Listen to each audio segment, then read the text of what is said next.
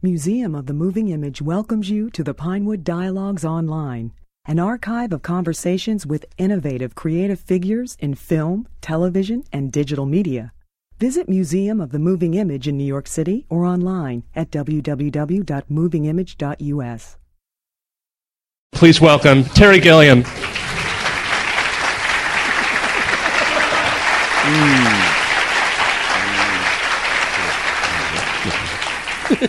Enough of that stuff. Actually, we are going to be providing hats for all of you to throw up in afterwards. At least some of the reviewers felt that about this film you're about to see, which is great. In fact, those are the reviews I actually like the most, because the ones who don't get it sometimes tell you more about what you've done and succeeded at doing than the ones who do get it. What can I say? I'm just supposed to introduce 12 Monkeys, so I'm not going to talk to you about anything else. This film was smuggled to me, really, by an executive at Universal about 2 years ago. And the idea of Universal being interested in making a film with me again was just almost too ironic to pass up. The person that really deserves almost the most credit and hasn't received much credit about this film is Chuck Roven, the producer. He has many attributes. One of them is that he's been married to Dawn Steele for many years and survived. And and unfortunately, has lived in her shadow, because she's been always associated with these very so-called popular films, these lower culture popular films. And despite her success, he's sort of maintained a desire to make interesting films. And he was the one that got David and Jan Peoples to look at Chris Marker's film La Jetée, a film which I still haven't seen, and think about making a film about it. And they wrote the script. He shepherded it through Universal. They got it to me. He managed to keep Universal interested despite my involvement. And has really been the man behind this film, and he deserves a lot of credit. And he's not here. He died yesterday, but that's a lie. And it's something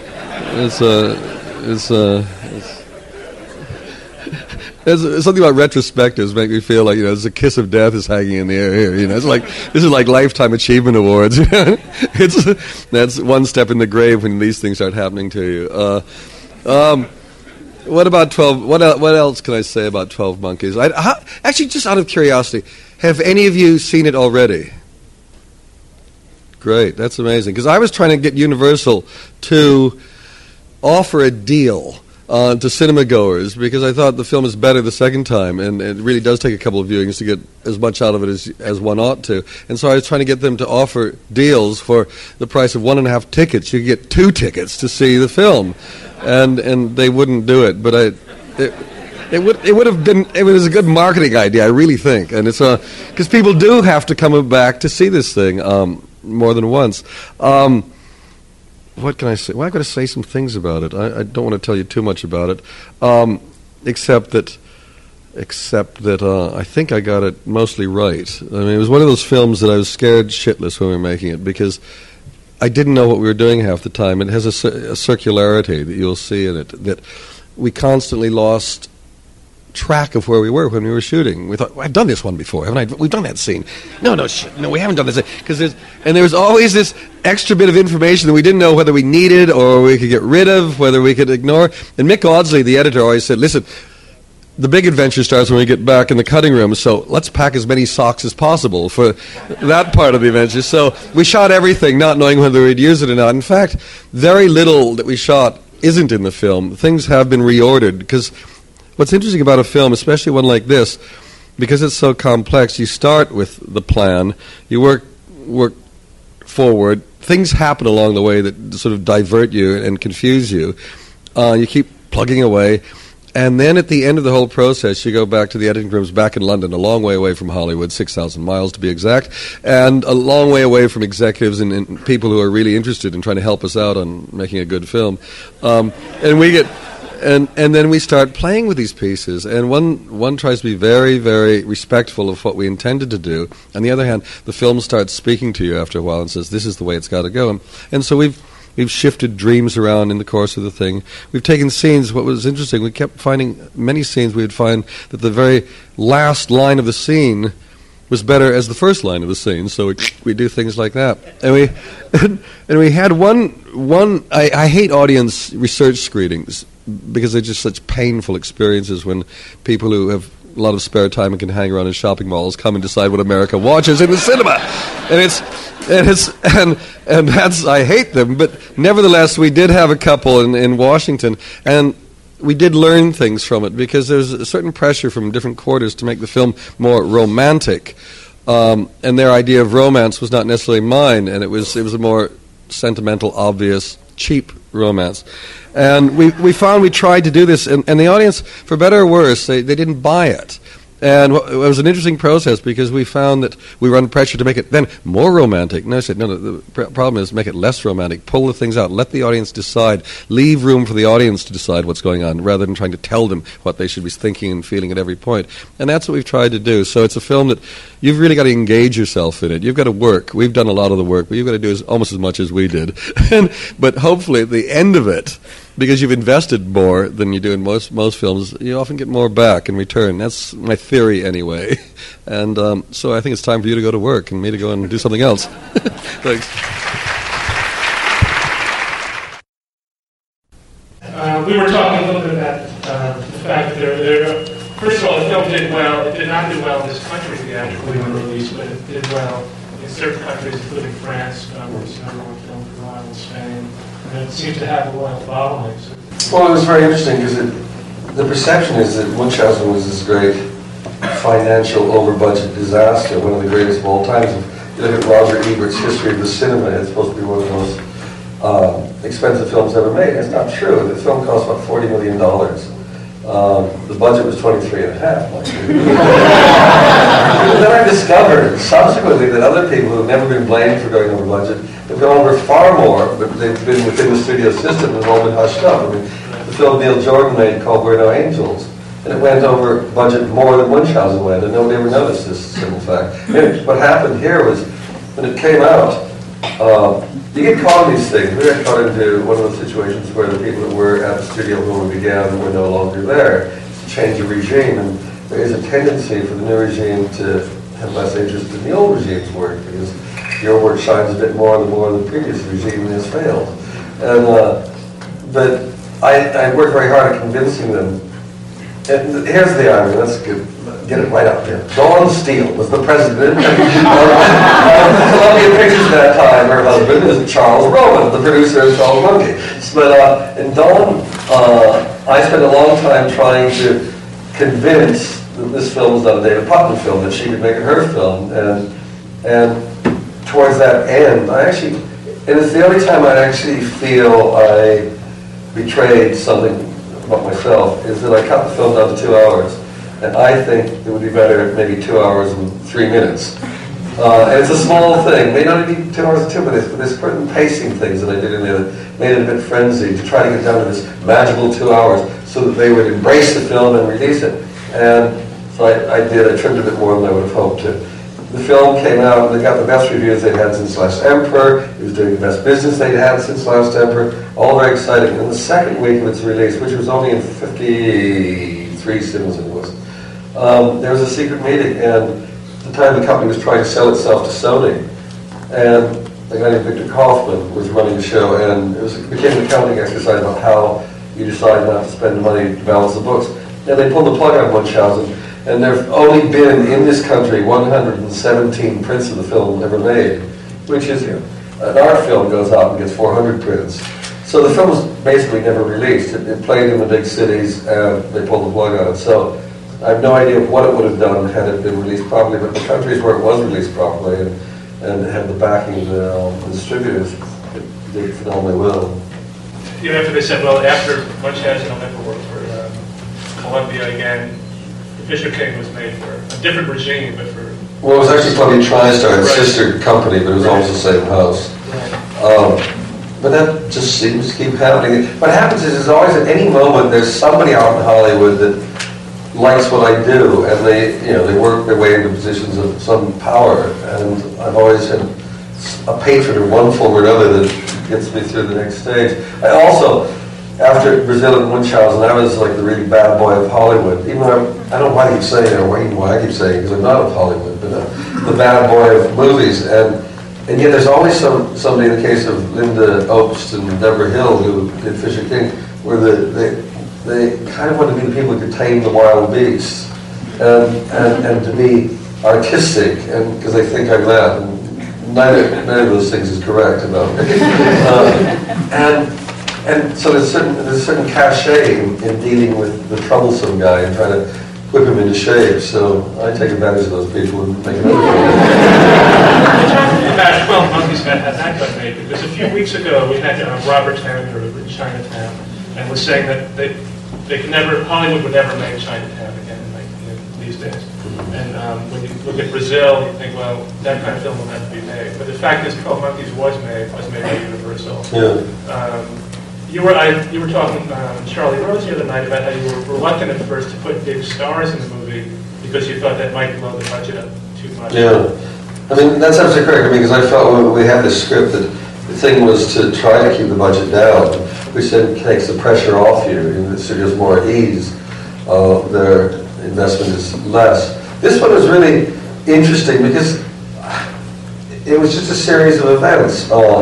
Because the studio, the guy named Casey Silver, and I mean, I used to think of Hollywood as this monolithic place, and sometimes I wish I continued to think of him like that. It's easier, and just say they're all guilty until proved innocent. And now I unfortunately know too many people out there. Some of them are quite nice, and they can lure you down paths you don't really want to go because they're nice people.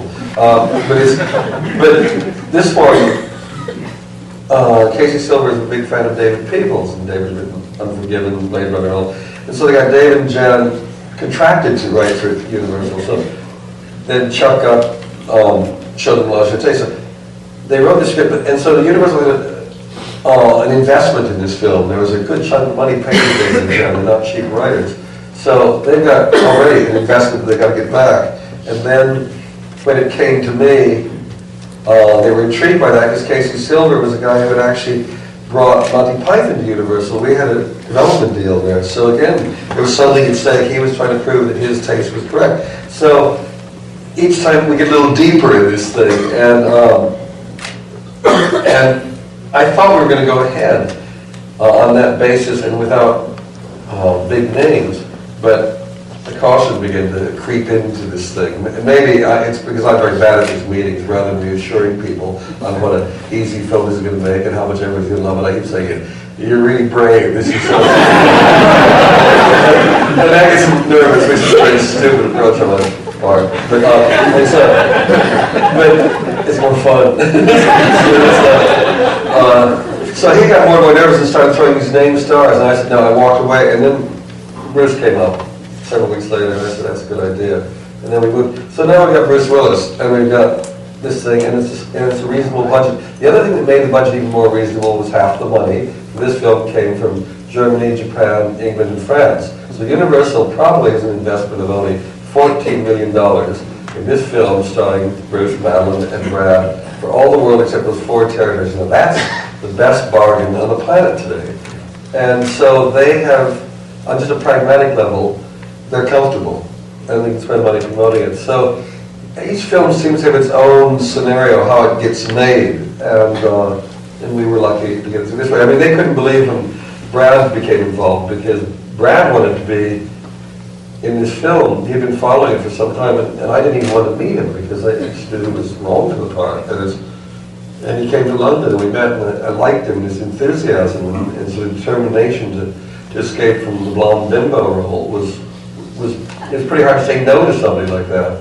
And then I said yes, and the studio couldn't believe their luck. They got the hottest guy on the planet in the film. And I just like the fact that here are these guys with all this power and money, the stars, who are trying to escape from all these very successful traps that they've fallen into. They could keep going on making the same old thing, making a lot of money, but I think the smart ones knows how limited that is. Time runs out. And there are more and more of them trying to find ways of proving to the world that they're actors, not just stars. And so we were the beneficiaries of that. I want to jump back a bit. there will be time. We have about an hour for the discussion. There will be plenty of time for questions from the audience. Just wanted to cover some of your life story.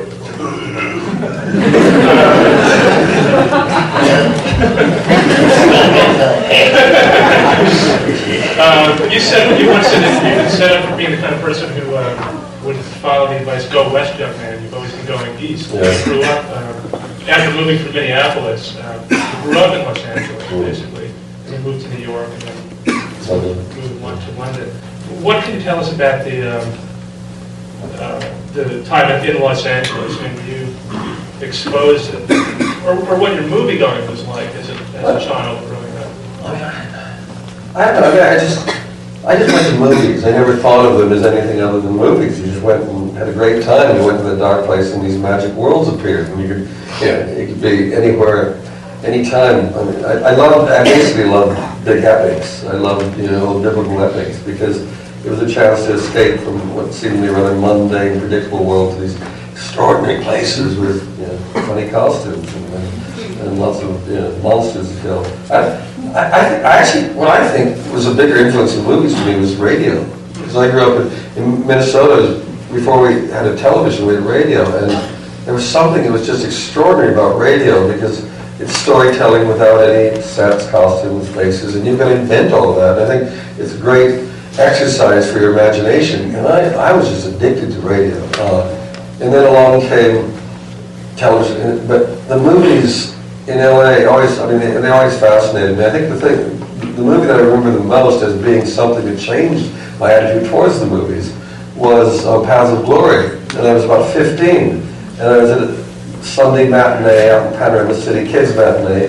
For whatever reason, they were showing Paths of Glory. Why they have a matinee for that, I have no idea. Kids were running up and down the aisles, and this extraordinary, the story was being told me, and I just was stunned. I said, "Oh, movies can do that." They're not just about Martin and Lewis, which I loved. I love all Disney's cartoons. I just loved movies, and I was very eclectic and not very judgmental. But Paths of Glory made me think, oh God, the world's unfair, and the world can be a dark place, and the world, injustice can occur, and that's extraordinary. I remember running around trying to tell my friends about this movie. None of them saw it and seen it, they didn't know what I was talking about, but that was the one that really twisted me. You moved to New York where you worked in cartooning and advertising. When did you start drawing and becoming an artist? Let's keep it simple. I always drew. As a kid, I just drew. It's just one of those things you did. And the great thing about cartooning and drawing is, I think people think it's magic. If you write, nobody's very impressed with that because everybody thinks they can write. Writing is writing. But drawing, there it is, and you draw a little thing, and it's wow. And so I have always been a sucker for immediate feedback, and so the business of drawing funny little cartoons and getting people say, "Wow, aren't you clever?" and things like that just encouraged me to continue doing that. And then I used to do things like, I love building sets for plays, and the senior prom, I'd build a castle for the entrance and things, and they're still doing that as people in their tuxes were arriving. The plays, in school I'd always be in plays, but I was always making things. The great thing is my father was a carpenter, but he worked for Johns Manville putting up removable partitions, and they were in 4x8 corrugated cardboard boxes, which are the best thing if you're going to make castles and sets. These great big sheets of corrugated cardboard, which let's lay out in the backyard and make these things. But again, another, if we're going to go on turning points in a young man's life, was when I was working my way through college, and in my junior year, I was working in the Chevrolet assembly line in Van Nuys on the night shift, and I said, this is mindless. These cars kept going around at 52 cars an hour was that. And I had to clean out on the right-hand side of the car, all the glass on the right-hand side, I had to clean with ammonia, inside and outside. And there's a time when the windscreens are really sloped back because they're getting really rakish.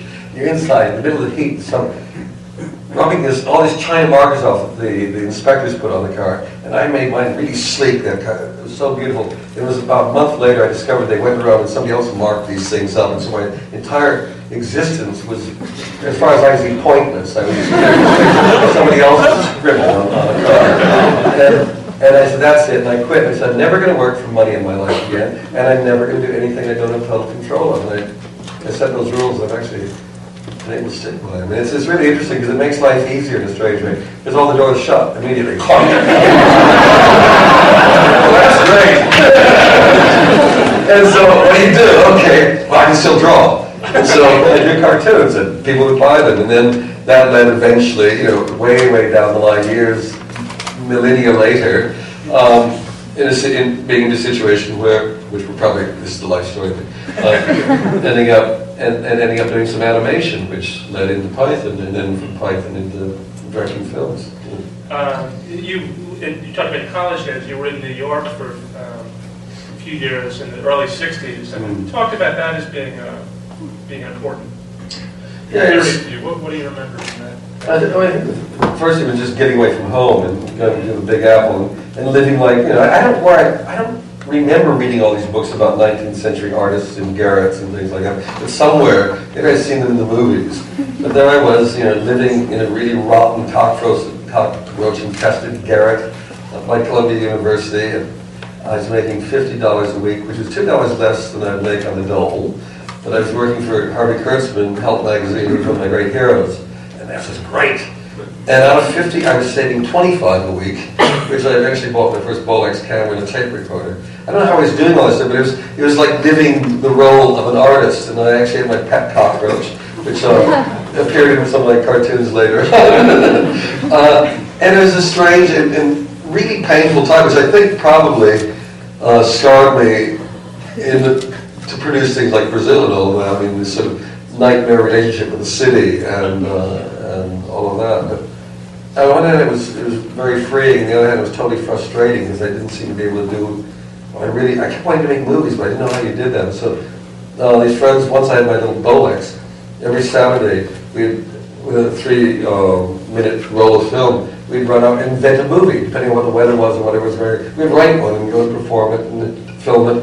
And we used to sit. I remember doing animation that way as well. We'd go around the dustbins and get old bits of film, and then we'd scratch on them, each frame, and make little animated sequences that would go. And it was pathetic.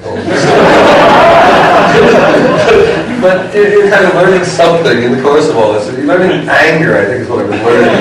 Hatred for society and wealth, powerful people that I've never been able to deal with subsequently. Was there any influence at all of what was going on in the New York underground film movement at the times in the 60s? The kind of collage-style animation that developed Well, I think I remember seeing somewhere projected on a sheet in somebody's flat or something. It was a Stan Vanderbeek cartoon, and he was the first time I ever seen cut-out animation. And I remember, I don't even know what the film was about, but there was Richard Nixon photographed him with a foot in his mouth that was going in and out. And I thought it was outrageously funny and just right. So when years later, I was still trying to, when I did animation, was Disney style, fully animated cells. So that years later, when I was in London and still drawing fucking cartoons, and I was on a show doing caricatures of the guests. And they had some material they didn't know how to present, so I said, why don't they make an animated film? And I had 2 weeks to do it in, I think 400 pounds, and the only way I could do it at that time was to use cutouts, and so it was actually, I won't explain what it was, but it involved a famous DJ, radio DJ, so I got all these pictures of them, and I just did silly things with these cutouts, and nobody had seen that before on British television, so I was hailed as an inventor of a new style of animation, and that's the power of television. You do something like that, especially in a country as limited in its. At the time, there were only basically 3 television stations. So the power of that going out there, millions of people seeing your stuff, was incredible. And the results were always instantaneous. Within the week, I had all these offers and all this other stuff. I'm going to just force you to talk about one more turning point, which is the move out of the United States. it was a very turbulent political time when a lot of people were disenchanted with society, and he decided to move to London. You know what? At the time Bill Clinton was smoking marijuana. So can you talk about what made you... I inhaled for Bill.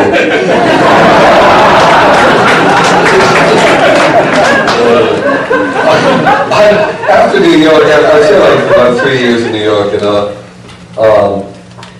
I just finally, at the end, the magazine collapsed, and I managed to, I had $1,000 I'd saved, so I said I'm off to Europe, this go east young man theory of mine. And I just bummed around Europe for 6 months, and I just fell in love with it. It was a great eye-opener, because suddenly I saw the world from other people, through other people's eyes, other perspectives than the American perspective. Because I thought, even though we were in America, and I was well-educated, and I was reading all the best newspapers and everything, I thought I understood the world, and America's role in it, and its other people's perception of America. I walk out of America into Europe, and hello, it's a very different world out there. And well, the joke was I was actually very much against the war, and I was very critical of everything the government was doing, and found myself defending America against the Spanish peasants, and whose opinions I actually agreed with totally. But how dare they talk about my country, right or wrong, my country? But there's something about the diversity of Europe that really just intrigued me. And it's a very nice feeling to walk through a world where everybody's speaking a language you don't understand. There's a kind of freedom within that, and being a stranger. And I fell in love with architecture. There was a sense of being part, once I was in Europe with history around you 24 hours a day, a sense of this continuum that America doesn't have, because America seems to be trying to reinvent itself immediately. I mean, it doesn't matter who your father was, it doesn't matter who your grandfather was, nothing seems to matter. But there you just felt, oh, I'm part of a very long thing that's been going on. I'm not so important, but I'll do my own bit within that. And it was castles, really. Castles on hills that I really went for. I mean, they were better than Disneyland ever created. These were real. But anyway, eventually I came back, and it was really to test myself to see if I really wanted to stay in America. So I was here for about 1.5 years. I worked in advertising. Actually, I was working with, my illustrating days were becoming less and less remunerative. And Joel Siegel, the famous critic, television critic, was one of my old friends. And in fact, the very first cartoon I'd ever had published was an idea by him. And he was now working at an ad agency, and he got me in because I had long hair. And the agency needed a long hair in their place. And so I became an art director and a copywriter. And the last job we had there, Joel and I were doing adverts for Universal Pictures. So I can't get away from Universal. What's going on in my life? Universal keeps calling me back. So but I remember doing, and we hated the job. It's like Richard Widmark did a film called Madigan, and the kind of things we were throwing back at Universal was, once he was happy, but now he's mad again. We just hated this job.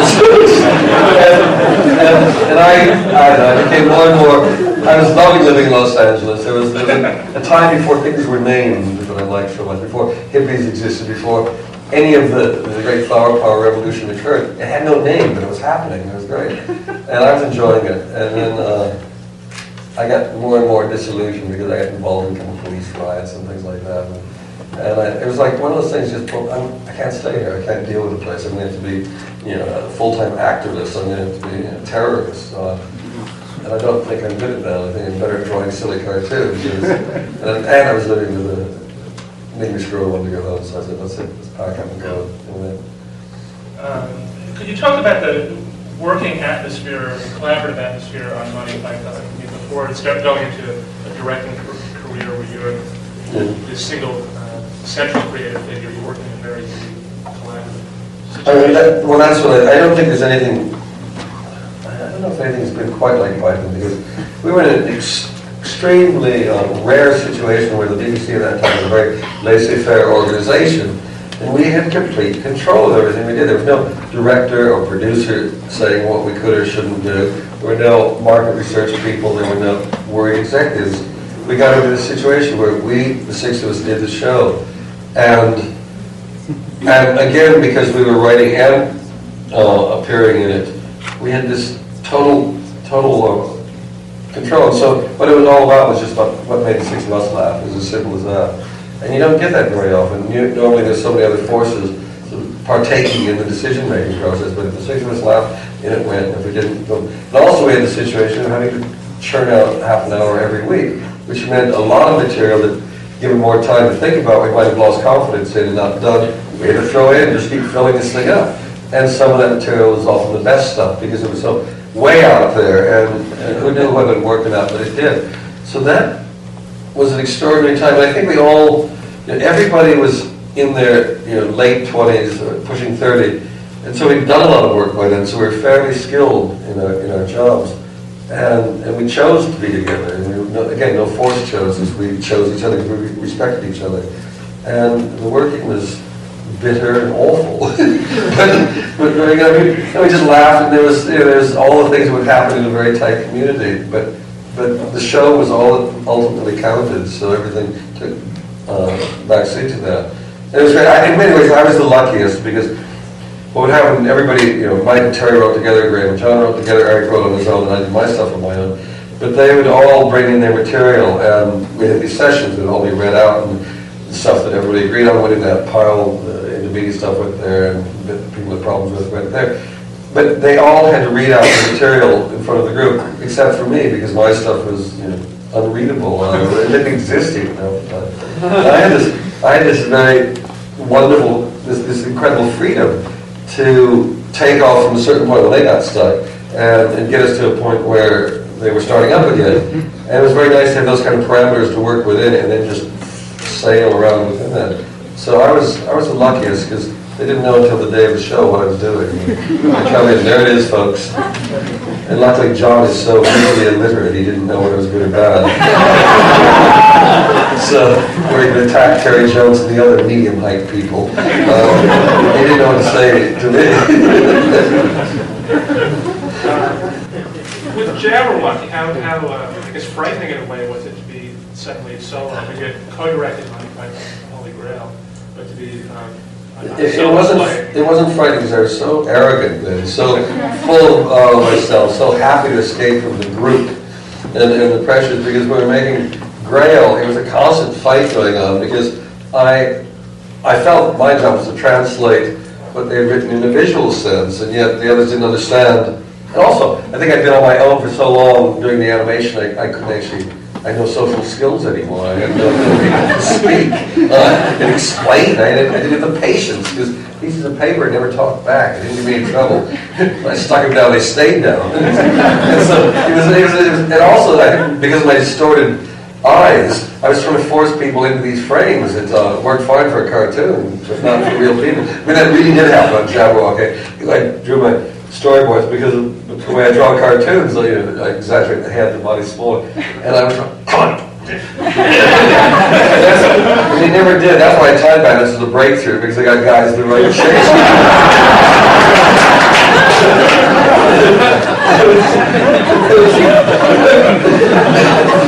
but what was great, the surprise to me was like being a director, and you go out there, there's Maxwell the King, who is one of the great British comics of all time. John LeMaitre, these were like giants in the world of comedy.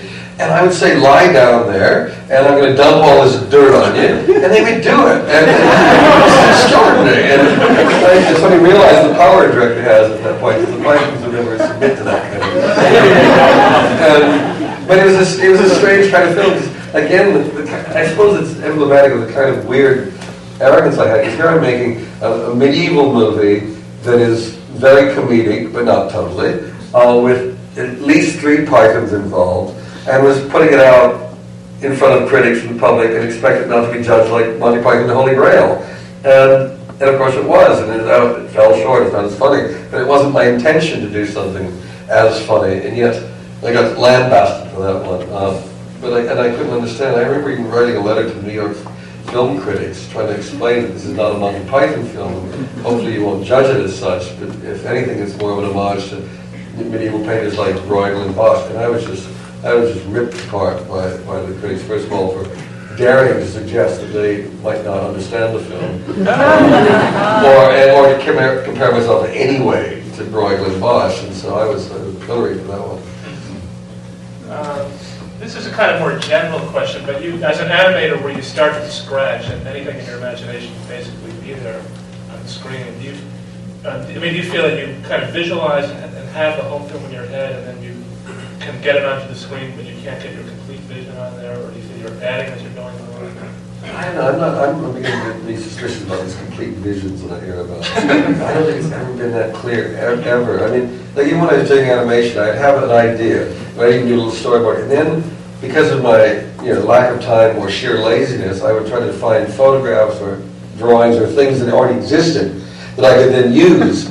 And of course, they would never be quite what I intended, and yet along the way, what developed was something more interesting. And that's really the way the films have gone. In the same way, I have ideas, very definite ideas, but then as they develop, as we can't find a location we really want, or we can't get that actor or whatever, it changes and shifts. And I've just gotten more happy, and I fight less when those frustrations occur. I also ride those things and see where they're going to lead.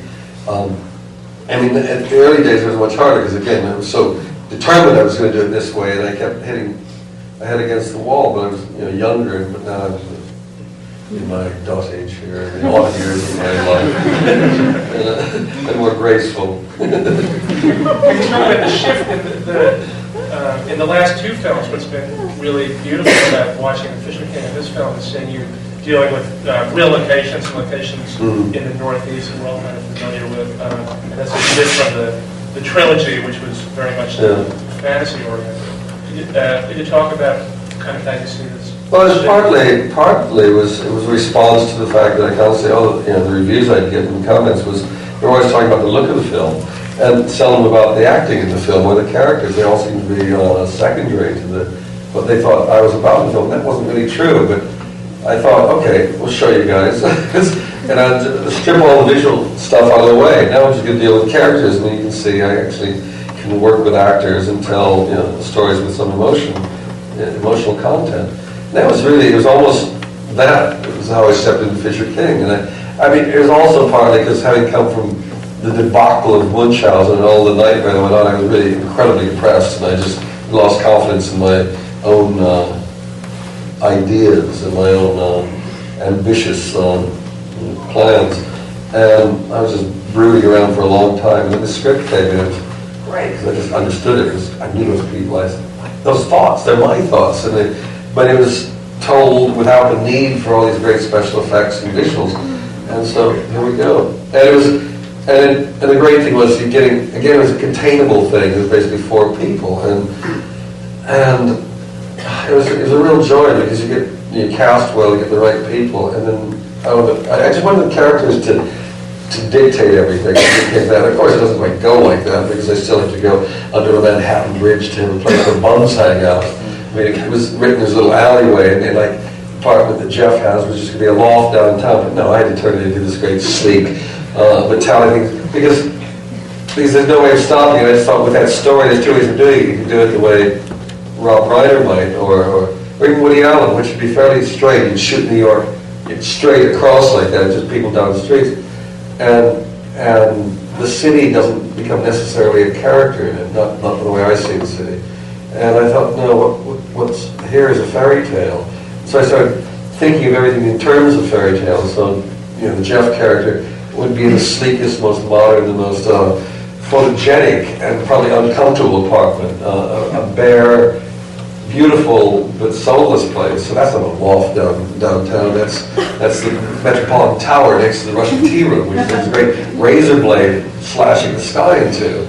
And then things like Mercedes. Her video shop is really the peasant woman's cottage in the forest, where the prince or king on the run would go. And so her place is all colorful and light and earth colors at the bottom of these great towers, but it's like tree trunks to me. And so the whole thing started growing like that. The kingdom had this moat around it, i.e. East Hudson River. So everything became about a fairy tale visually, but in modern terms. And so it made sense to me. And if you're going to live in New York and deal with New York, it seems you've got to admit to that. I mean, this sword neck approach to living in New York. It's all there. Most people do what they do in Woody Allen movies. They just look straight ahead. And I've always thought New York was about that. God, oh, Jesus. And it's an extraordinary place. Some of those beautiful tops of buildings anywhere in the world exist here. Nobody looks at them. Over the last few years, they've been tarting them up with a bit of gold paint and things. And so, by conceiving it that way, it's like Perry's Basement. If you're going to be redeemed, you've got to die. So he's got to go below. That's how I started conceiving the film and working in all directions from that. And ended up with a New York that seemed to be fresh to people's eyes, especially New York. So that was the great joy of watching New Yorkers come out of the screens of Fisher King and say, "This is my city." I mean, I never knew it was like that. That's very satisfying. I have another music question. I noticed you had a Tom Waits song in this one. Did you choose that? If you did choose it, do you think you'd be doing any more work with it?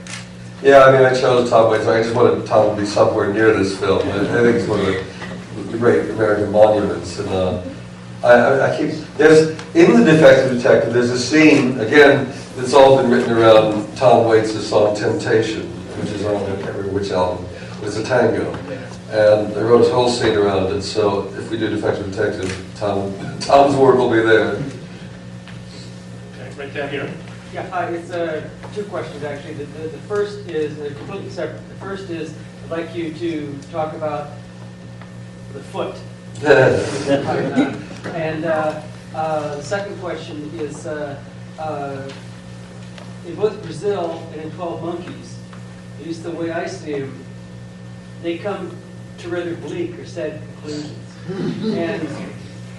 And with Brazil, I found that quite exhilarating. With 12 Monkeys, I guess maybe I've changed a bit, but I was like looking for maybe a little more hope. Now maybe it's just my reading of it. I'm just going, do you see anything hopeful in either of those two endings? And if not, does that really reflect the way that you sort of see things? By the way, this is Sid Steinberger. Maybe those questions aren't so totally separate because the foot and hope are kind of interesting. I mean, the foot was always my very simplistic way of getting out of whatever was going on. I mean, run out of ideas, squash it, something I don't like, squash it. And it was, and you probably know, I mean, it's a foot from a Bronzino painting. It's the foot of Cupid, and it's, I just love love's foot. Crushes all. And that was actually, what was interesting, I don't know if I ever thought of it that way till this very moment that it was actually love's foot crushing everything. But anyway, it's a very helpful question. I use these as psychiatric.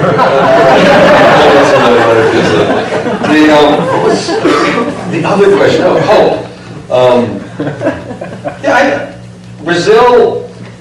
Brazil actually started from the idea of, can you make a film where the happy ending is a man going insane?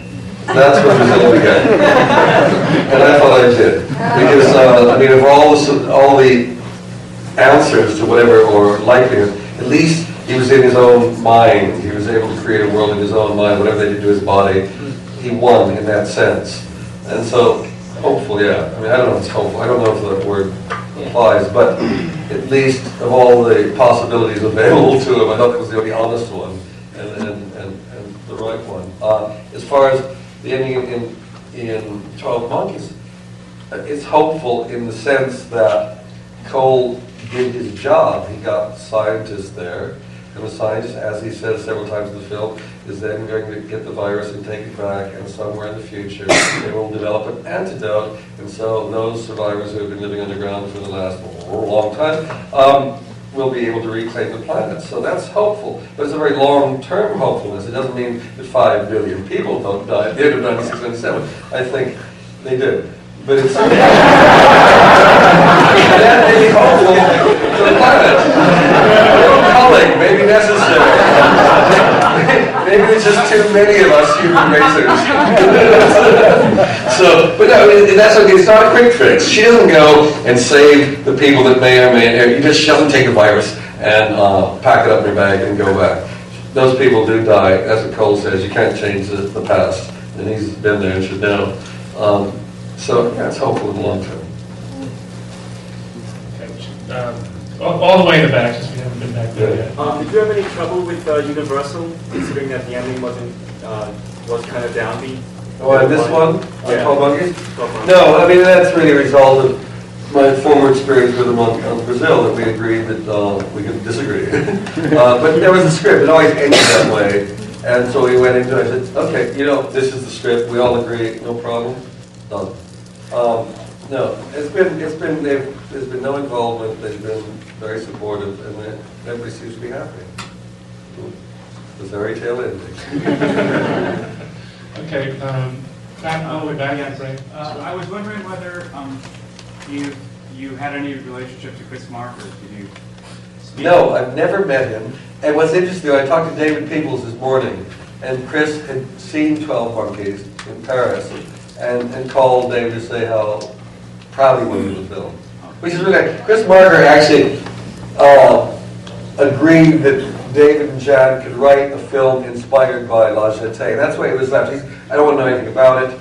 There's the film. There's some ideas in that film you might like to use. And David and Jan, you go away and do it. So they wrote a script. Chris had actually, I think, read the script. And again, it isn't La Jetée. I mean, that's what we went to a lot of trouble, and a lot of trouble with the Writers Guild to get them to agree to a credit which says inspired by La Jetée. They only, before that, had credits based upon the film La Jetée or from La Jetée. They had a shortage of words of the Writers Guild. We expanded their vocabulary. So will you see La Jetée? Yeah, I've got to see it now.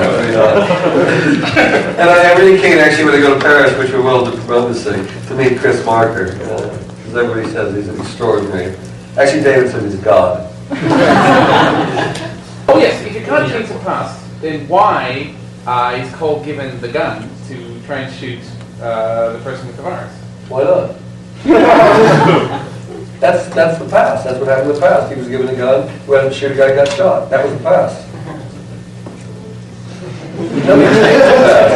Nobody changed the past. That was the future. If you'd gone back 5 minutes earlier, the future was Cole was going to be given a gun. He's going to try to shoot a man. The man was why going did to they be send him the gun from the future in the first place? Why they what? Why did the people from the future give him a gun if they knew this was going to happen?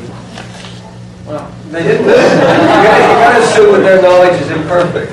They've got bits and pieces of knowledge, and it's.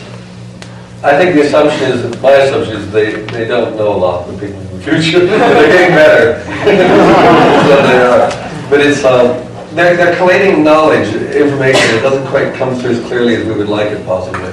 So Jose was given. I mean, it's one that goes on. David and Jan and I have talked a lot about this. We're still arguing. Okay, the white cap. Yes. There are 12 steps in drug rehab, and monkeys could be in drug addiction. So, were there supposed to be drug undertones? And if not, why the name 12 Monkeys? There's 12 apostles too.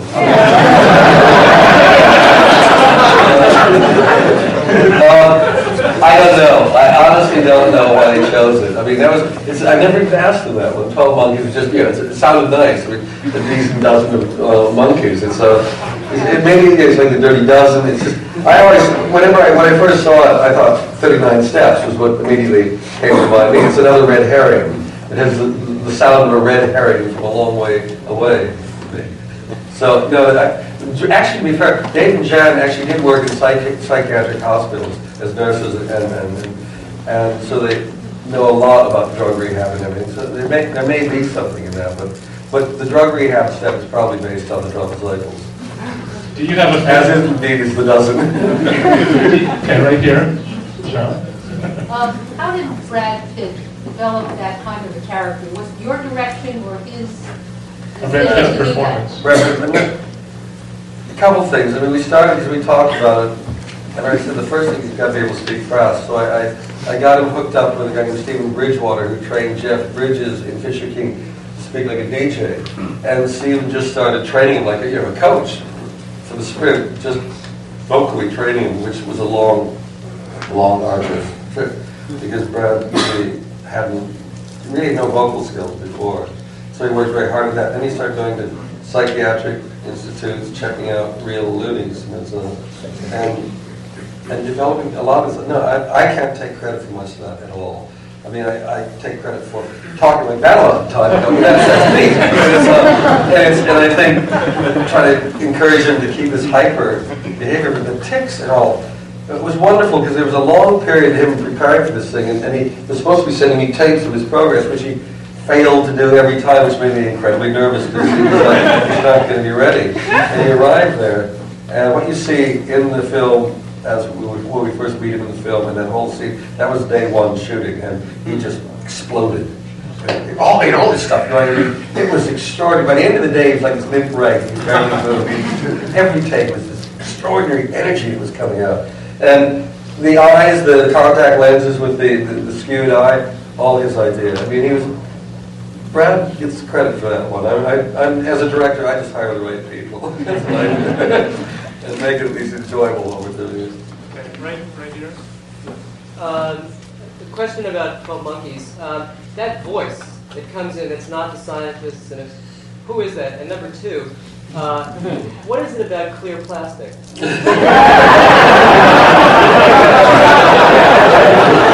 Remember those toilet seats that were sanitized for your personal protection with that clear plastic in them, which at night, late at night, you came in drunk, you maybe somebody knew that, I don't know. The plastic was all, in this instance, it was not so much plastic, but latex, because there's this, the mind going from rid of viruses, key virus, AIDS, condoms, and I was basically working from that, this idea that, people, but it's an American thing, whether it's condoms or Kraft cheese, it's the wrapping of things in plastic, or three-piece sweets, or your new car, keeping the plastic covers on it. I think I've met so many people like that, it's this obsession, and it worries me, because it's always this layer separating people from people, things from things, makes me crazy. And so, and the first part was the voice. Now, the voice is one of the great enigmas in the film. Because, I mean, it's clearly a voice in his head. But the fact that this bum on the street has a voice that's very similar, if not exactly the same, may just be a coincidence. Or maybe not. But I think it is. Coincidence figure largely in life, so I like keeping those things. We talked about that quite a bit. At one point I was going to have, when Bruce was with, the first time they meet Louis in the street, that we heard what you heard. When Madeline meets him later on, and he speaks, he had a different voice. So the whole idea was, is it all in Bruce's mind? But then I thought, no, let's keep it even more enigmatic and just make people talk about this film one way or the other. Okay, right here. The other thing is physical problem about young Cole seeing old Cole, or is that? I guess that just is something. And you can travel in time. There's no reason you can't be at two different ages in the same place. I mean, you don't have any problem with them turning up, 1 year or the other. But it's the idea. It's very disturbing. That was really one of the great things to me in the film. Was the idea that there is a person 8 years old, there's a person 40 years old, and they're in the same place. There's no reason, if you accept time travel, that cannot happen. It's easier to sort of accept it if it's in another place, but in fact, in the same place. And the fact that the older version of the person is dying is to me, was one of the great poetic moments. And that's what Chris Marker did. And that's what was taken, really. And that was almost the main reason for doing the film for me. I just thought that ending was so extraordinary, transcendental. Right here. My question is about the actors. I thought that the best actor so far in the movie was Robin Williams in Fisher King. Right. Would you ever, if the movie possible for you, would you ever work with him again? Yeah, no, Robin's great to work with. I mean, he's a good friend, so if the right thing came along, there's no question. I mean, but I don't work that way. I mean, I sort of work from, either a script or ideas I've got, and then we write it out, and then we look at who the characters are, and then say who would be best for this. And it's very frustrating because a lot of people like Robin, like Jeff Bridges, who I just love, or Mercedes Ruehl, and I can't find parts for them in the things I'm doing. So that's the frustrating part of this business. Okay, right here. Are you a fan of Vertigo, or was it just important to the plot? No, I am a fan, and it was important to the plot. And what was really one of the great things in it was the Madeline's disguise, because we didn't plan that. And this is what's hard to understand, but in the script, the character was a blonde and she had a dark wig on in the dreams. And because of Madeline, the director, we went the other way. And I didn't realize until we were shooting that scene that, Jesus Christ, I mean, we're getting a Hitchcock movie here. We've got a Hitchcock blonde there. And then Mick Audsley kept the Vertigo, the Herman music going on in the background. So the whole scene became a totally Hitchcockian scene. Then it got even weirder because we had a problem with the soundtrack because there was some wow on it. And so we had to get another version of it. So we had to look at the tape, find out where we got that song. Because all we had was we had a disc of Bernard Herrmann music, which we just lifted and stuck on there. And we went back to the film of Vertigo, which none of us watched at all. We just pulled out the bit in the forest. And there was the bit of music that we used in that scene in the foyer. And it's the moment when Madeline, in the film, Kim Novak, comes out in the blonde wig. And it's cut shot for shot as we did it, between Jimmy Stewart and him. And the cuts are almost exactly at the same point. It was the weirdest thing to stumble on after we'd cut this film together, months earlier and found this at I was waiting to see the stagecoach come up. No, it got weird. No, you're actually not too far off because when I shot, again, with no reference to the Vertigo, because I hadn't seen it in years, was when they actually do embrace. What was in the script, they sort of lunge into some sort of broom closet and sort of incredibly passionate sex occurs. And I just didn't want to do it that way, just seemed wrong. But in that foyer, it's a circular foyer of the Senator Theater in Baltimore. And around the top are all these figures, almost like in a carousel, and they're amazing. And so we actually shot this thing when they do embrace and kiss, and the camera was spinning around, so the whole background was turning around behind them, which is straight out of that. We didn't use it in the end, but it was quite kind of extraordinary how like the ghost of Hitchcock was in the air that night. Back here, yeah. Are you working on any more in the CD-ROM area? And as a traditional animator, how involved are you in the computer animation? So.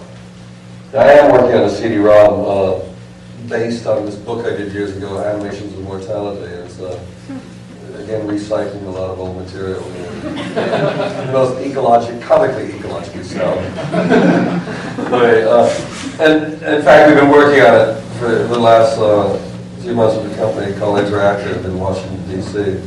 And we're getting somewhere. It's an interesting process because CD-ROMs intrigue you because they're lack of linearity, if you choose to. I mean, you can really juxtapose things in the way my mind works, and we're struggling our way through it. It's a very hard thing because it runs in the hands of programmers and things, which I find frustrating because when I'm making films or doing an airbrush drawing, I know the technology. I'm really good at the technology, so that when I make decisions, I'm making smart ones. This one's in the hands of people that are dealing with some kind of magic and they don't understand the technology. Animation, Director is a really good program to knock out. The stuff that it was really hard for me to do now is so easy on computers, basically. But there may be, on the other hand, sort of crudeness of what I did is its own charm, I think is the word. And there's a film that I've been talking about doing, and I wanted to make it not smooth, but I wanted to make it almost like my cutouts. There's something raw and childlike about it that you can't get, or you can get with a lot of difficulty in a computer. I find working on something like Adobe Photoshop taking longer than it takes for me to run over to the Xerox machine, put something on there, color it in, cut it out, and stick it down, and it's done. And it was great fun. Then hours later, I'm still in the Adobe Photoshop. So I got this incredibly expensive technology that works very slowly. Two more questions. Right here. Well, a number of doors are bound to open again for you. So what do you think you're going to do next? You're entering into superstition. I've got to be really careful. I keep talking about what I'm doing, and I'm determined after this. There are literally 3 projects that I could do, and they're all pretty close. I'm terrified of talking about them. One of them is my own script, and that's the one that I'm hoping to take advantage of if this success continues. I mean, it's only been 1 day. Why? So, I'm probably not original baby jumping to conclusions, but I'm not. And it's like the opportune moment to take advantage of it. It's like what it happened with Time Bandits in Brazil. Brazil was a film nobody wanted to do, but because Time Bandits was a big hit. zap it in there while they're excited by what you've just done. You've got to take advantage of the moment. That's all I know. And the other projects can be done later. So we'll see. No names mentioned. Okay. Right here, last question. Have you considered doing like Tim Burton did with Nightmare Before Christmas and getting involved in animation, not actually directing it yourself? The offers have come, but I don't know. I just don't. My mind doesn't seem to work that way anymore. Frankly, when I look at my animations, it was like another guy. I don't know. I'm sometimes amazed at things I was doing. I can't work it out. But I was thinking at the time. It may happen at some point. Because Tim Burton did a great thing. I mean, he got, Harvey? What's the man's name? Yeah, yeah. And I mean, all the work was done, and Tim just put his name on it. But the good thing was, the point was that he got more credit than he deserved, but he got it made. That was what was interesting about it. Without Tim's name, it wouldn't have gotten made. And that's what was. It was also his style. Yeah, but the real work. I mean, he did some nice drawings, and I could do that. Maybe he could knock off. But the real work is those animators. The work was phenomenal, and it was a nice piece. We'll do one more bonus question. I was wondering what it was like working with Harvey Kurtzman during the days of Help magazine, and I was wondering how large an influence he was later on when he went to making films. I mean, Harvey was a huge influence. I mean, he was like my idol as a kid. There was with Mad magazine and all. And to actually come to New York and walk into a job was quite extraordinary. Because Help magazine was basically two people. I mean, well, there was Jim Ward, who was the publisher, who was the work was Harvey and an assistant who I became, and then there was Harry Chester, who was the production man. And that was really what Help magazine was. And we just gathered together whatever talent was out there. People were always submitting things, like Bob Crumb's first work was published there. Gilbert Shelton's work was there. And Harvey he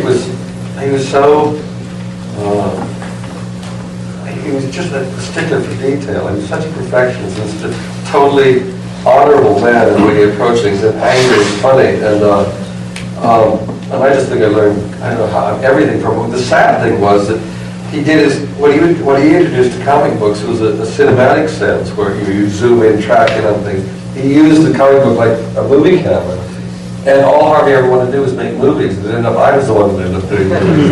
And he stayed in comics. And one of the other great influences was Willie Elder, who was with Harvey all the time. Because I think that the overabundance of detail in my stuff is probably a result of Willie Elder cluttering up every inch of the frame with more gags and details. But it was an interesting time because literally I sat in the office there and ran around doing work. He stayed up in Mount Vernon in his attic there, and occasionally would come in. I don't know how he did this stuff. He was always in awe. That's what intrigued me. He was always in awe of famous people and big things. And yet he was the center of many people's universe. He was very shy and just a brilliant mind. And the sad thing was, I suppose I was working with him in his last good days, because I met him when they were doing the first episode of Annie Fanny, which I thought, come on, Harvey, what are you doing? This is crap.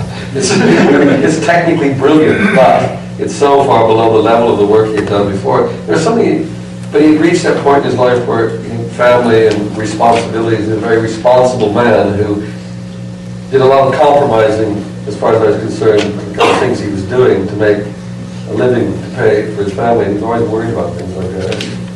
But he was like a great mentor, and he was always more serious than you'd expect. And what the nice thing was, just before he died, Joel Siegel was in there and said, "You got to come up, Harvey's really bad." And I said, "No, I can't bother him." So he got some Chinese food. We drove up to Mount Vernon, and it was great because it was the first time Harvey had been up for. Stayed up late, probably killed him, but he stayed up late and he was enjoying himself. One of those times, because he had a very long and painful death, I'm afraid. But again, he was a great mentor because what he did is what few people do. He said, "I'm not going to die in the hospital. It doesn't matter what they can do for me." And they had to bring him home, and he stayed in bed. He died with his family around him. He said, "Don't give me any pain. Kill this stuff, anything." And I go. And I was one of the few people I met dignified death. So he's a great man. we're very grateful that he's back out under these horrible weather conditions. So please welcome Terry Gilliam.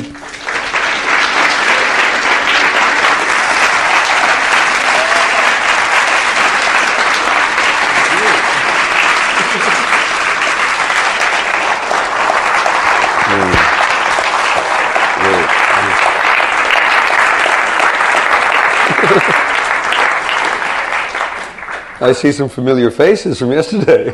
I think you're the ones that deserve the credit for braving this. Yeah, even God can't get in the way sometimes.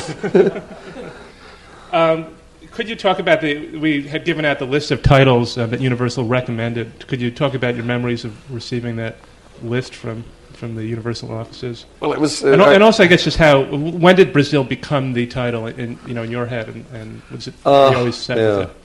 No, the list from Universal was just sort of confirmed all my worst suspicions about the place, so I dismissed it pretty quickly. Brazil was, I don't know, the original title was either going to be the Ministry or 1984 and a half, which is the one I really like. That would have been the most apposite title, I think. But then Michael Radford made his version of 1984, and they got it out before we did. So Brazil, we got stuck with. And the song originally wasn't Brazil. It was Ry Cooder's version of Maria Elena was what originally the song was. That was the first sort of Latin music that came to mind over it. And at what point it changed to Brazil, I have no idea. I mean, I've got a bad memory about this film. It was... Now, a lot of the discussion about the cuts had to do with the running time and contractual problems about how long the film was supposed to be. But was the running time the real problem Universal had? Well, the running time was the one legal stick they could beat us with, because contractually it was supposed to be 2 hours and 15 minutes maximum, and it was 2:22. So it was basically 17 minutes, so 7 minutes over the limit. And we had these meetings. They kept going on about the length. Strangely enough, one of the things I tried to get Spielberg's help on this one, because Sid Sheinberg, in many ways Spielberg was Sheinberg's protege. He was the one that really backed him from the beginning. And I showed, after this disastrous meeting with the studio, after they'd seen the thing, and really were angry. I mean, there was a kind of anger in there. How dare somebody make something as awful as this? And and they kept going on about the length. He said, the length is too long, it's too long, it's too long. So I said, called Steve and said, can you look at this film? And we went over to Amblin, and the two of us just watched it one night. And at the end of it, I put my hand over his watch and said, how long's the film? And he said, I don't know, 92 minutes? I said, no, this is 2 hours and 22 minutes. So I said, it's not too long, is it? Now, could you just tell your friend Sid? And not much came of it. There were, in fact, rumors somewhere along the way when they were actually re-editing the film that Spielberg had been seen in the cutting room. So I've never been able to follow this one through, but I don't. Anyway, the length was all they had to beat me with, and so I said I'm not going to cut it. And Arnon Milchan, the producer, eventually, I don't know, we were in Paris or something, and he said, you've got to do this. And so he trimmed it down, and I presented it. And then it became even more stickly, because they said, okay, fine, you've done it, but that's really not the problem now. It's the ending, and if you could do a happy ending, the film would be much more successful. I said, well, that may or may not be true, but that's not the story we agreed to tell, so I'm not going to do that. And it was interesting to see how Sid really had difficulty with this, because he couldn't understand that I would want to harm my child in that way by not letting it reach the largest number of people to have the greatest effect. And I said, well, it's just unfortunately the story we agreed to tell. And so they got into loggerheads, and they wouldn't. The situation was they owed Arnon Milchan $4 million. They had to pick it up as a negative pickup, and they refused to accept it. So it became a nightmare situation where he needed the money, blah, blah. And he eventually came and begged me for the sake of his children's education to relent. And he said, here's a piece of paper. And basically the paper said that I relinquished my final cut. And I said, well, Arnon, you've supported me all the way through this thing, and if that's what really needed. And he said, the paper doesn't mean anything, it's just face saving for everybody. And I said, okay, if that's what it is. And I signed my control away, because I just felt I had to trust. It had been a relationship of trust, and so if you're going to do it, let's go all the way, right to the end, over the edge with trust. And of course, the minute I signed the thing, I actually did lose control because it wasn't a joke piece of paper, it was real.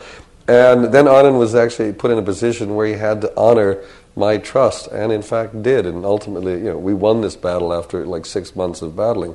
But I just felt that's the way one's got to go. I know it's very foolhardy, and probably might have been easier if I hadn't done it. But I just thought there's been this partnership, and let's go all the way with it. Now, what happened? I mean, could you talk about the fact that Universal then had this film, but was deciding not to hold on to it and not let it into the theaters, and there became this very bizarre war in the press. Of course, the Variety ad that you took out saying, Sid Sheinberg, when will you release my picture? Yeah. The fact that the Los Angeles film critics gave it the Best Picture of the Year award before it had been released. So if you could just talk about some of the events of that bizarre month at the end of 1985. Well, it was actually much longer than a month. It was several months. It went on. But what basically happened, because they then reneged on everything, we actually tried to buy the film back from them. They wouldn't sell it back. So it became about people, just standing there and butting heads. It was positions that were being taken. And somehow, I think Sid felt that if I got away with this, the floodgates would open and creativity would overwhelm Hollywood and I'll be out of a job, basically. I think some fear like that was in his mind. And so we decided to try to get some help. And actually, no. The order eludes me a little bit, but it really came down to the fact that Arnon said, "Well, we got to get lawyers," and I said, well, "Lawyers? That's no good because the studio's got all the time in the world. They've got all the lawyers. They don't have to release this film. This film, they only spent, I think, $7 million for that film. So it's nothing to them, and they're going to sit on." So I said, that's why I took out this personal ad against Sid, because I thought, well, we've got to do this personally. We've got to do a public fight with faces and names and try to embarrass them, shame them into something. And that's why I took out the ad, the obituary framed notice there in Variety, which it was really funny at the time. It seemed to me a very funny idea, and I called up them and said, I want a full-page ad, and I want it framed in black like a death notice, and then it'll say, with all this white space, it'll say, "Dear Sid Sheinberg," in very neat and nice type, "when are you going to release my film, Brazil, Terry Gilliam?"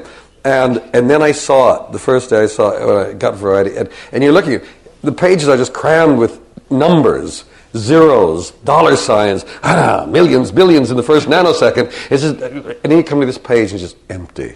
And this rather personal, forlorn statement is there. And the place just went apeshit. Nobody's seen anything like that before. Anybody that. And I thought I'd really done it. I'd really hung myself at this point, but it was too late. And so we were in there. And basically what happened is they took out an embargo against us showing the film anywhere in the country. We were trying to get a PR firm to help us. They heard about that. That's it. Can't show it. And so we started doing things like making notices saying we'll fly, because it had already been showing in Europe. This version you saw was the European version that had been seen there. And we said we'll fly legitimate journalists to Paris to see it. Or if they don't want to go to Europe, we will send them on a bus to Tijuana and they can watch it in Mexico. and it became this kind of strange joke campaign. And Jack Matthews, who wrote this book, The Battle of Brazil, was wonderful because he was writing for the Los Angeles Times. And what he very cleverly did was maintain a public dialogue between Sid and me. Because Sid and I, we only had a couple of meetings. We've only spoke a few times in our lives. And so this public dialogue went on, and he reported Sid very faithfully, and he reported me. So Sid was always happy to be reported properly, but he was fighting a losing fight, because clearly it was like sort of a David Goliath situation, artist against the corporation, the little guy against the big guys, and I just kept saying silly things. Sid would respond in a dour, sort of boring way and say stupid things with his foot firmly in his mouth. And then I'd respond to that. And more and more they became convinced we had a campaign. I had no idea what we were doing. I just responded to things and kept saying outrageous things. And to the point that I would go on, I mean, this is where Bobby De Niro was great, because he doesn't promote his own films. And again, there's a sense of this kind of loyalty and trust that was part and parcel of the Brazil experience. And Arnon said to Bobby, we could really use your help. So we go on things like the Maria Shriver show and Joel Siegel's show with Bobby, and because they couldn't believe it. Robert De Niro they could do an interview with, and we'd go on, they'd talk, and Bob would say some nice things, and they'd say, I hear you have a problem with the studio, Terry. I said, I don't have a problem with the studio. I have a problem with one man, and his name is Sid Sheinberg, and he looks like this. And I'd pull out a photo. And so I was just determined to smoke him out from behind this corporate responsibility, this greatness. I mean, the business of Brazil was the film of Brazil. Everything, all my films are like that. And they're, Universal, MCA, their corporate headquarters is this black tower in LA that looks just like the monoliths in Brazil. Everything was like the film itself, replaying itself again and again. And we had, I remember, it was USC. There'd been a standing invitation for me to go and give a talk one day, and so I agreed finally to go. And I thought I'd bring some audiovisual aids along, and I brought my copy of Brazil with me, this film that had an embargo against it being shown in the States. And we got into, I mean, it's a very long, complicated story, but it was just outrageous there, where the Universal lawyer was on the phone saying you can't do this because the U.S., the projectionist, the guy in charge of the physical plant of USC Film School, USC is basically funded by the studios. So they had this hot potato in their hand. What do? Duck, don't show it. And so the guy said, we can't show it. And everybody was up in arms. Well, of course you've got to show it. I said, can't show it. And I said, well, can you call the Universal people? And no, it won't call them. So I got my lawyer to call the Universal lawyer, and they were doing this negotiation while I was up here talking about how you make films with Charles Champlin. And every 5 minutes I'd be hauled out, because my lawyer was on the phone and saying, we're making some headway here, Terry. And I'd come back and report everything to all the students, exactly how films are made, i.e. lawyers with lawyers with lawyers. And it was getting funnier and funnier. And the great thing, the Universal lawyer's name was, I think it was Harold Middleman, which is again, just Brazil again. It was all there. Mr. Middleman was dealing with all this stuff. And the projectionist wouldn't show the stuff. And I said, people are dying out there. 5 billion people are dying, and you're not doing anything about it. I was raking up a lot of old coals. But basically, it reached the point where there was an agreement between the lawyers that I could show clips from the film. But the dean of students that ran the film school wouldn't take the call from the lawyer from Universal. He didn't want to be involved either. And the students eventually, about 100 of them, got out and started barricading the door of the dean of students, banging, take the call, take the call, take the call. And while all this was happening, Sheila Benson, who was a critic for the LA Times, and a few other people were there watching this extraordinary event. And there were a bunch of students from Cal Arts who said, okay, we'll show it. And we took the film up to Cal Arts that night and showed it in a room that was like half the size of this. It was like the black hole of Calcutta. People were steaming in there, crammed everywhere watching this thing. And there were so many, they had another showing. It went on through the night. And it got people interested. The LA critics got intrigued by this. Then we had a secret showing over at Alan Hirschfield's house, who was the guy who was running 20th Century at that time, and a few other critics came, and we showed it. And they realized there's a rather important film here that's being shat upon from a great height by the studios. They started a whole series of clandestine screenings with the LA critics. And the great moment was the night of the premiere of Out of Africa in New York, because that was Universal's big film that year. $37 million, big stars, Sidney Pollack. They were all here in New York, and they're Biv and Tuck. The whole thing, and what was announced was the LA critics, Best Picture, Brazil. Best Director, Brazil. Best Screenplay, Brazil. Out of Africa, zip. And they just freaked totally. Because they had made public announcements. Lou Wasserman, Frank Price, Sid Sheinberg had all made public announcements that the film was totally unreleasable. It was unwatchable. And there they were caught in this impossible situation. And the film had to come, and it came out within a couple of days in New York, at 68th Street, and out in L.A. And they had no posters, they had nothing. They had Xerox copies of the artwork that was being prepared for the eventual showing of whatever their version was going to be. And then it did a lot of business. But then the sort of sting in the tail was Lou, Sid, Frank, all these people now thought they had a hit on their hands. And they rushed the film out to all these places out in the middle of nowhere who had never heard of this public battle. The battle was known of in L.A., New York, maybe Chicago, a couple other big cities. And they pushed it out all over the place, and nobody came because they didn't want to see a documentary about a South American country. And And so, at that time around, it didn't really reach the audience we had hoped it would, but nevertheless, it's out there, and it survives everybody. It'll survive all of us. We're going to take some questions from the audience. I just wanted to ask how you and Sid are getting along now, and also with 12 Monkeys, just how did the topic of Brazil come into your discussions? Well, again, Sid and I don't really, we have no relationship, and he's now he's left Universal and I'm there. So, I think, it was all done at a lower level, 12 Monkeys, but I said, listen, we've been through this once before with this company, and they said, oh, we're all different now. I said, And so I insisted that if we were going to do this thing, I had final cut. I had control of the thing. I'm not going to go into it, and that's what happened. So it's been, the result of Brazil has been a really pleasant experience. So everybody's happy. Okay. We could bring up the house lights a bit, and let's take some questions. I have a two-part question. First, how were you able to obtain financing and studio backing in the first place? I love the film, but it doesn't strike me as something you could easily pitch in 25 hours or less.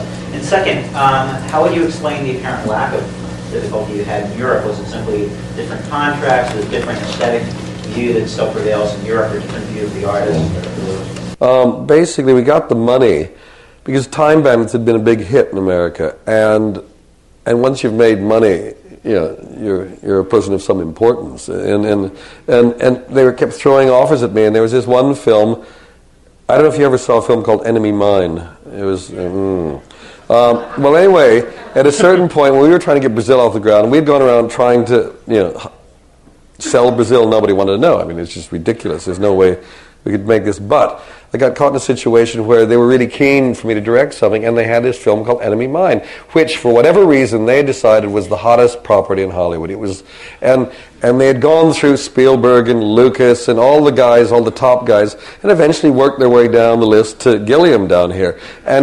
But rather than saying Gilliam is 49th on the list, they said, no, hot property, got to have the top director. So as each of these guys said no, I was elevated. And suddenly I became the hottest director in Hollywood with the hottest property.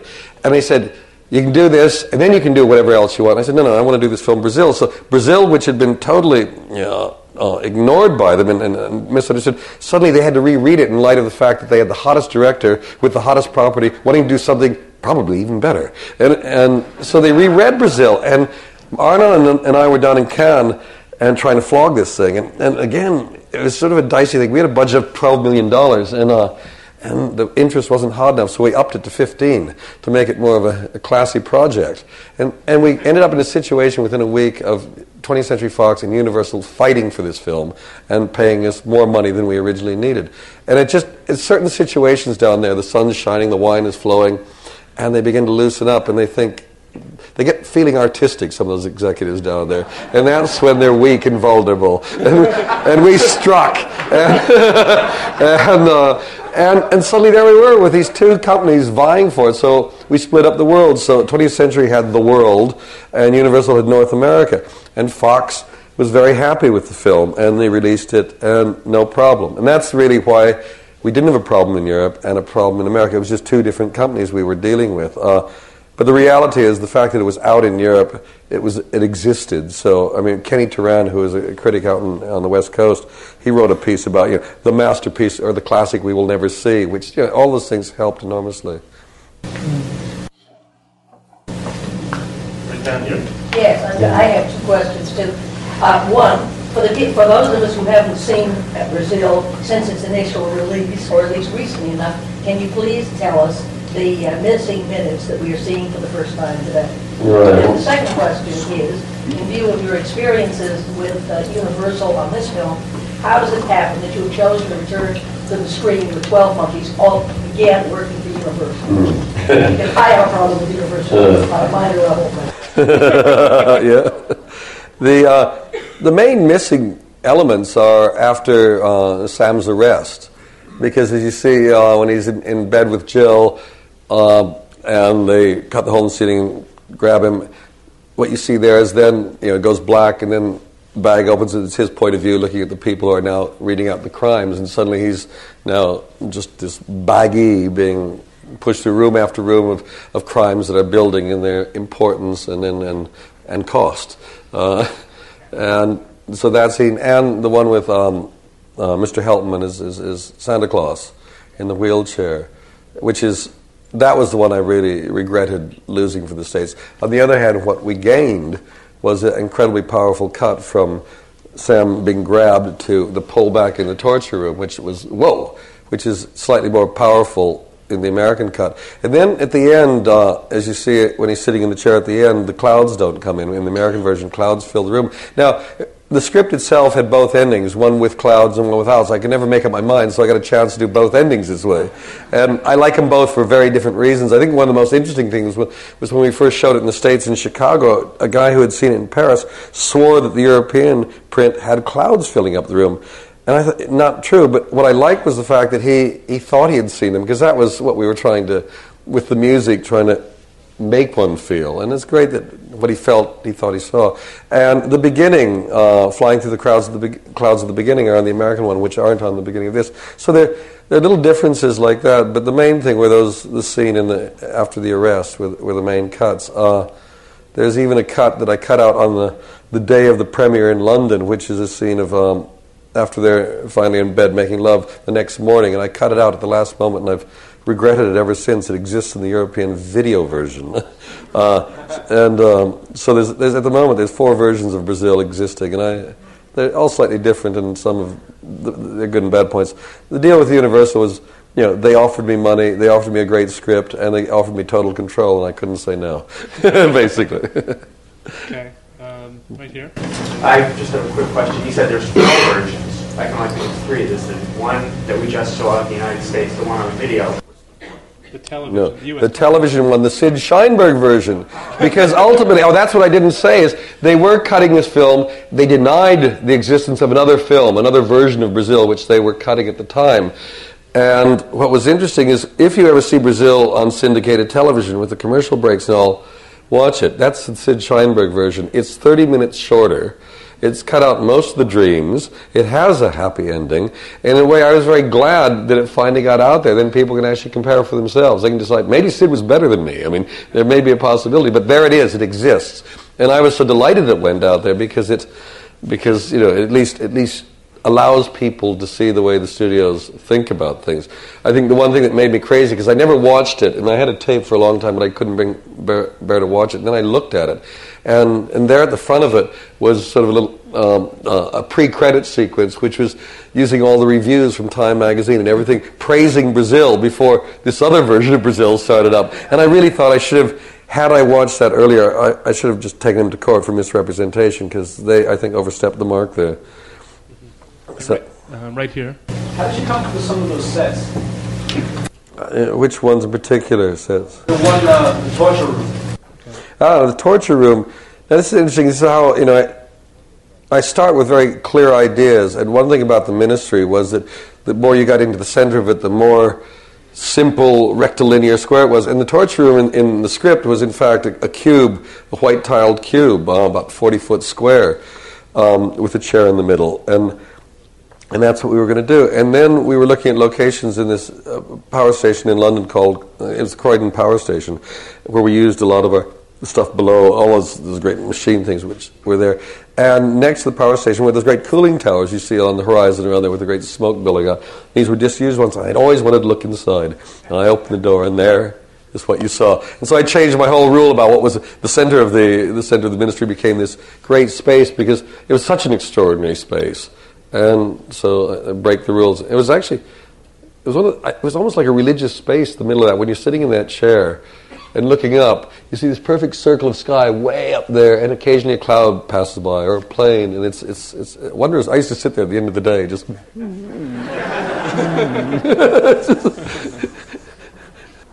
Okay, over here. With 12 Monkeys, you worked again with Roger Pratt, your lighting cameraman. Can you tell us a little bit about the process working with him as far as translating these fanciful ideas of the technology, specific shots and lighting? The new issue of American Cinematographer has an extended interview, which probably has more useful facts. It's such a an easy relationship. I create problems for him by using very wide-angle lenses, so there's no place to hide the lights. So that almost becomes the determining factor. Where do you hide the lights? And It's I don't know. I don't even know how we work, to be honest. I mean, I just start with ideas. We have pictures. We find locations. We start talking. He said, "Oh, it'd be easier if." A lot of it's very pragmatic. It'd be easier if we had a window there, because then I can light it. Okay, fine. You want a window there? You got a window. It really comes like it. In Brazil, we played a lot with, within each shot, there's both warm and cold light, which you hadn't seen much before this. I mean, Ridley always does this sort of backlit blue, like the Spielberg, and they had that whole style. But Brazil, we used basically, I approached Brazil as if I was doing a German expressionist movie. So the sets have that kind of angularity. But then rather than doing it black and white like a German expressionist movie, let's go for German expressionist colors that the painters used at the time. So there's these reds and greens and we just started building it that way. I don't know how we do it. I mean, we just go there and I say, "Oh, it'd be nice if there was more light going up." It is the most. Roger had to do this American cinematographer interview, and he was terrified because I don't know what to say. Storaro can talk about all these different colors and everything, and he's wonderfully analytical about why and what he does, and has all these theories. And we just don't work that way. It's just we just do it, and it feels right. It's very much like doing a painting. You don't think about it. You just go, that color looks good there. Oh, there's a bit over there, and let's stick the camera here. Oh, that's a good idea, but that creates a problem. And we effectively build paintings every time we stick a camera somewhere. And what's interesting is by working with these extremely wide-angle lenses, it creates a whole set of problems. There's a lens we used in Brazil, which is a 9.8 millimeter lens, which is like, you see the other world and your backside at the same time. It's just, and what I like about it is when I'm looking through the camera, I really feel I'm in there, and it's almost tactile when I look through it. But one of the things about a 9.8, it tends to bend the perspectives, which is very useful sometimes to make the sets look more vertiginous or whatever. But we had one scene where Jonathan, when he walks into Mr. Helpman's office, when he actually does the lifting, here I am, J.H., and then comes out and opens the door and walks in. Now the problem is it bends the sets like that, so all the vertical are going in like that. And it looked really funny when he walked in because it looked like he was bending. So I actually had him walk in at an angle. So he's walking like this. And as he approaches the center of the lens where the verticals start becoming vertical again, he would straighten up. and that's how we work. We're sitting here, some people are going to write about this in the future, thinking, these great guys sweating and pondering. It was just fun. It just looks so silly. And so you don't even think it's a wide-angle lens. It became a game of how you can use wide-angle lenses without them looking like wide-angle lenses. Okay. Over here. How do your screenplays find you? That's actually a very smart question. I mean, because I don't know how they do, but I kind of know that movies make themselves, and I find I really do feel I'm like the hand that writes. But it's just ideas, they come to me, or I look at things. I actually find almost everything I'm doing is basically a documentary. It doesn't look that way, but it always comes from real things. I see pictures that excite me, interest me, ideas sort of float, and they all seem to go sort of stick in ways. And I approach it in a very strange way. I just sort of leave the antennae open and things that stick in. And a lot of times I'll just drag ideas up and they'll sit on the desk for months trying to find their way into the movie. And some of them do and some don't. And when the movies are being made, I just get into a very strange state about it because a million mistakes are happening, but the mistakes seem better than my plans. And it's almost like the movie's got a better idea of what it should be than what I do. I've never worked this one out. Okay. Unfortunately, we just have time for one more question, and then we're going to stop. I think so. Over here. Yeah. The Criterion Laserdiscs for Munchausen and Fisher King are terrific, and I've heard that there's a Brazil one coming. What's the status and what's the version that's going to be on? Hopefully it's going to happen, and we're having to be very cautious about it because things went wrong a couple of years ago. Things were announced too soon, but I think it's going to happen. And I just want to make a version that's unlike any other version, so there'll be 5 versions of Brazil out there. I want to use some of the stuff from the American thing and some there, and I want to put that scene that I cut out at the last moment. I won't change that much, but I'm just going to decide about a few things. So it'll be the longest version. It doesn't mean it's the best. It's just the longest. And because and there's a thing I was saying to David, I hate the world of director's cuts because a lot of people think this American version is not the director's cut and the European is the director's cut. They're both the director's cut. My name's on them. I cut it. I take responsibility for it. And I'm happy with both of them for different reasons. And there's a whole wonderful world of how do you market a film again. You discover the lost director's cut. And suddenly it's like the Grail, suddenly we found the true, one of the real nails from the cross. It's the real one, not the one that sort of missed. It's not the one that got bent and pulled out and nailed. There's a lot of bullshit about all this stuff, and it drives me crazy. So it seems to me if a director puts his name on the film, that's the director's cut. And that's the way it should be. And directors should actually take responsibility, not sit and piss and moan about how they were forced to do something. That's, boy, am I angry. Okay, thank you. Thank you.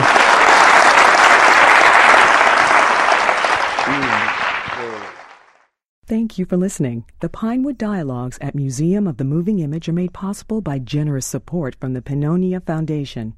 To learn more about the museum, visit www.movingimage.us.